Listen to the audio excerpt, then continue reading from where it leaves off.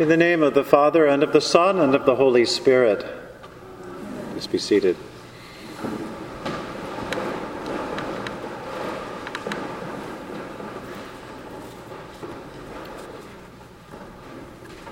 "40 days after Easter, on a Thursday, the Church celebrates Ascension Day. We celebrated the eve of Ascension Day here on Wednesday night.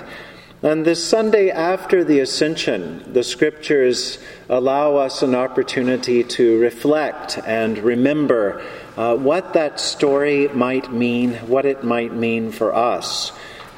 We might do so by reflecting on the Ascension window up there to your left. As I look at the elegance and beauty of that window, with Jesus sort of floating between two angels, I'm reminded of an image I saw in a church where I worked my first year of seminary. It was their Ascension window, and it was a nice window. It was done by a leading stained glass artist. But all you saw were Jesus' feet. The rest of him, it was as though he'd already ascended. I couldn't look at that window without giggling. It just seemed like such a strange image, but it does get the point across, doesn't it? It gets one point across anyway. It gets this idea that Jesus has somehow left the presence of his disciples. I doubt very much that he zoomed off the planet like a missile or a rocket. We use that word ascended to mean a number of things, but whatever it may have looked like, whatever it may have felt like to his friends and disciples, the point of the story is that Jesus has ascended into the full love of God. He has been absorbed into God's very presence, just as we will ascend into the fullness and the love of God. There's a phrase that sort of rings out of the Scriptures on this day. We heard it in that first lesson, as the angels say to the disciples, "Men of Galilee, why do you stand there looking up into heaven? This Jesus, who has been taken up from you into heaven, will come again." In other words, don't look up high, whether it's a beautiful stained glass window or an odd one. Don't look for Jesus in the heavens. Look for him in your midst. Look for him in your neighbors. Look for him in your heart. After all, isn't that what Jesus says over and over in the Gospels? The kingdom of God is not far away, but it is very near. The kingdom of God is within you. Where do we look for Jesus? This Gospel we've just heard comes from a portion of the Gospel of John, well before the crucifixion, well before the Ascension. But Jesus is already trying to prepare his friends and disciples for the days when he will not be with them. It will be hard to keep the faith. He knows that. It'll be hard to remember what he has said. He knows that. They will argue about the various stories and what he meant and what he said. And so Jesus promises three things at least. He gives the gift of his body and blood in the sacrament of the Lord's Supper, the Holy Communion, the Eucharist, whatever name we use for it, that sacrament that we enact and recall and participate again in his life. Secondly, Jesus gives the fullness of the Holy Spirit. We celebrate that as a church worldwide next Sunday with the Feast of Pentecost. Not as though the Holy Spirit came for the first time, but that the Holy Spirit, and it is the Spirit of Christ, the Holy Spirit of Christ comes in a new and dynamic way for each and all of us. But then there's a third gift that Jesus gives to his disciples, and really it's the heart of today's gospel that we just heard, and that's the gift of prayer. In today's gospel, Jesus is praying for his disciples. He's praying for his friends. He's asking God to look out for them.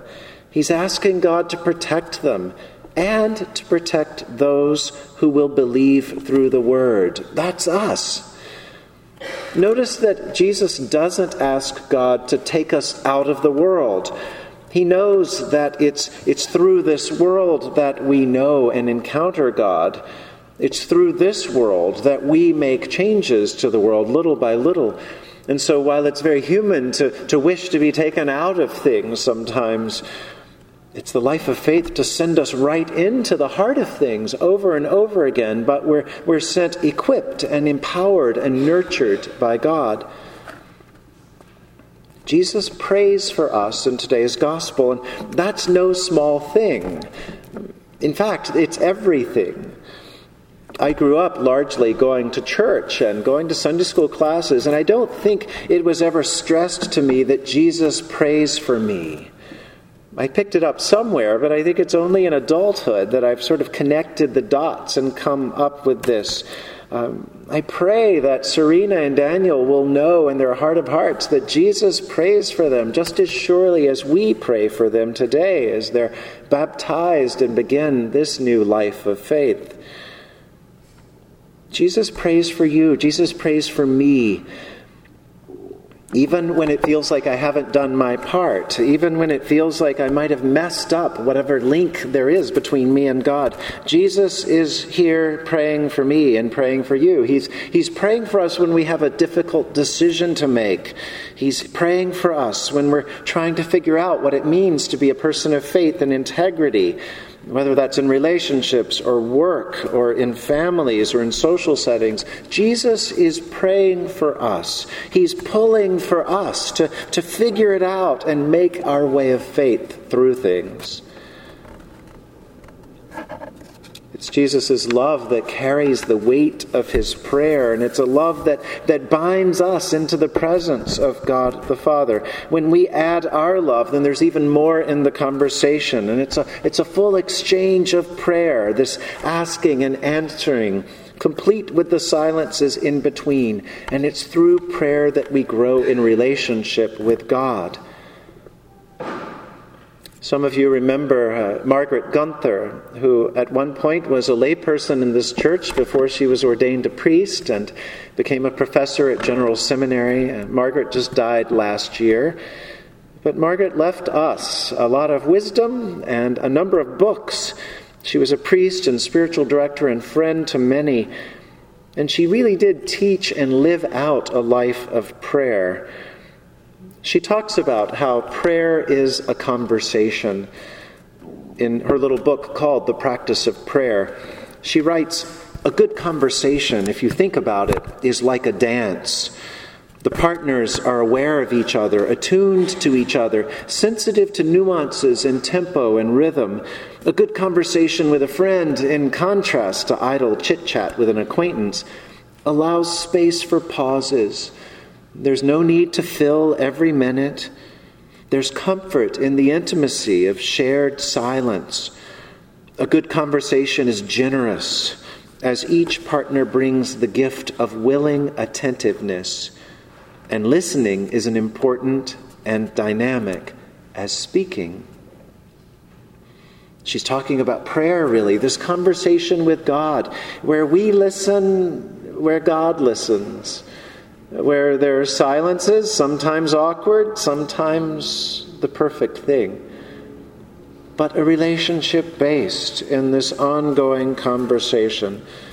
Jesus is a part of that conversation. He's praying for us. With his Spirit, he's praying within us and allowing us to pray back, to pray forward, to pray for others. Prayer becomes a kind of frequency, a kind of energy that moves through us. Sometimes prayer is difficult. I know that. You know that. We can get stagnant. We can get tongue-tied. We sometimes don't know what to say or where to go in prayer. Perhaps we get into some bad habits and we miss out on some of the conversation that God might be trying to have with us. Sometimes we get into praying the same way over and over again. And so just like anything else, it can sometimes show us something new, to try something new. Often people around the church use a little acronym to remind us of types of prayer. They say that if we want to think about the activity of prayer, what prayer accomplishes, think of the acronym ACT. ACTS. A for adoration, C for confession, T for thanksgiving, S for supplication. If we pray prayers of adoration, we can remind ourselves that sometimes for God, simply being present is enough. Western Christianity sometimes forgets this about ourselves, and so those of us who meditate or go to yoga, we sometimes hear people adopting from Eastern religions as though they've invented meditation. They haven't. Christians have been meditating. Christians have been sitting in silence. We can learn from each other, but we can also remember this is a part of our tradition. It's enough for God, for us simply to sit in God's presence, in silence, in quiet, in adoration. Adoration of God is like sitting in the sun and simply feeling the warmth, not doing anything, just allowing that light to reflect upon us and from us. Adoration can help us move out of ourselves and more into God when we realize that we don't have to say or do anything. The C in Acts stands for confession. And often the church is really good at talking about confession, but we're not always so good at practicing it. The whole gift of confession is that we say something to God or to another person or to a priest. We say it, and having said it, we let it drop and we move on. We don't go back to it and pick at it and mess with it again and again and again. This month in our 10 o'clock adult education time, we've been talking about the book of Jonah and Jonah's problem with resentment. Resenting something is to resentier, to feel it again and again and again. It's like picking at a scab, where the church's gift of confession to us offers us this amazing opportunity where we say to God, we're sorry. And God accepts that. And so it's over and done with. Move on. Forget it. I have a colleague in Washington, D.C., a priest friend, who had a parishioner who was extremely Anglo-Catholic in her piety, except that she would like to talk about the same problem again and again and again. And he would try to change the subject and try to get her to move on, but she would go back to this one problem. Finally, he used what he knew about the sacrament of confession. And he arranged that she would sit with him in a formal sitting of confession. And he had the purple stole on and everything. And they read the service from the prayer book. And she talked about the same problem again. He absolved her of that. And the next time she brought it up, he said, "You have been forgiven for that. It's over and done with. For you to bring it up again is to insult God." He's a little rough with the way he practices pastoral care, but he's right. He's right. What would it look like if we believed that God forgives us and we left things where we put them? We can adore God in silence and quiet and beauty. We can confess to God any way it makes sense. We can give thanks to God. Often giving thanksgiving moves us out of whatever our list of gripes might be for the day or the hour or the moment. To give thanks for the ability to come up with feeling, with passion. God doesn't need a thank you note to feel good about God's self, but God blesses our further recognition that we are gifted, that life itself is a gift, that friends and family are gifts, that all the stuff that we fill our lives with is giftedness loaned to us. And finally, the S stands for supplication. We do that especially in Sundays, and many of you do it all through the week as we pray for others. We pray for those close by and those far away. But do we pray as daring as we might? Do we really ask God for what's in the heart of hearts for each one of us? Do we risk that sort of faith? Jesus says to pray. Pray from the bottom of our hearts, and God invites us to pray.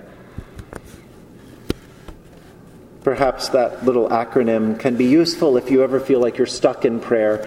Sometimes if I feel like I'm getting nowhere with a particular prayer, I'll think about that adoration or confession or thanksgiving or supplication, and then I'll go to some other angle of approaching God in the conversation of prayer, and I'll see or hear or notice something new. Jesus prays for us and with us. He gives us courage to ask for what we want and to enact prayerfully what God wants.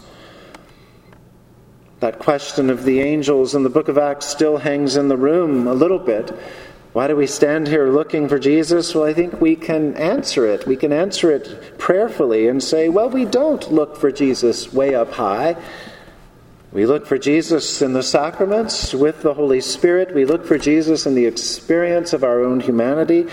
We look for Jesus in the continued experience of prayer, the prayers that we pray and the prayers that are prayed for us and in us. And so thanks be to God for the gift and the ongoing conversation of prayer. In the name of the Father, and of the Son, and of the Holy Spirit. Amen.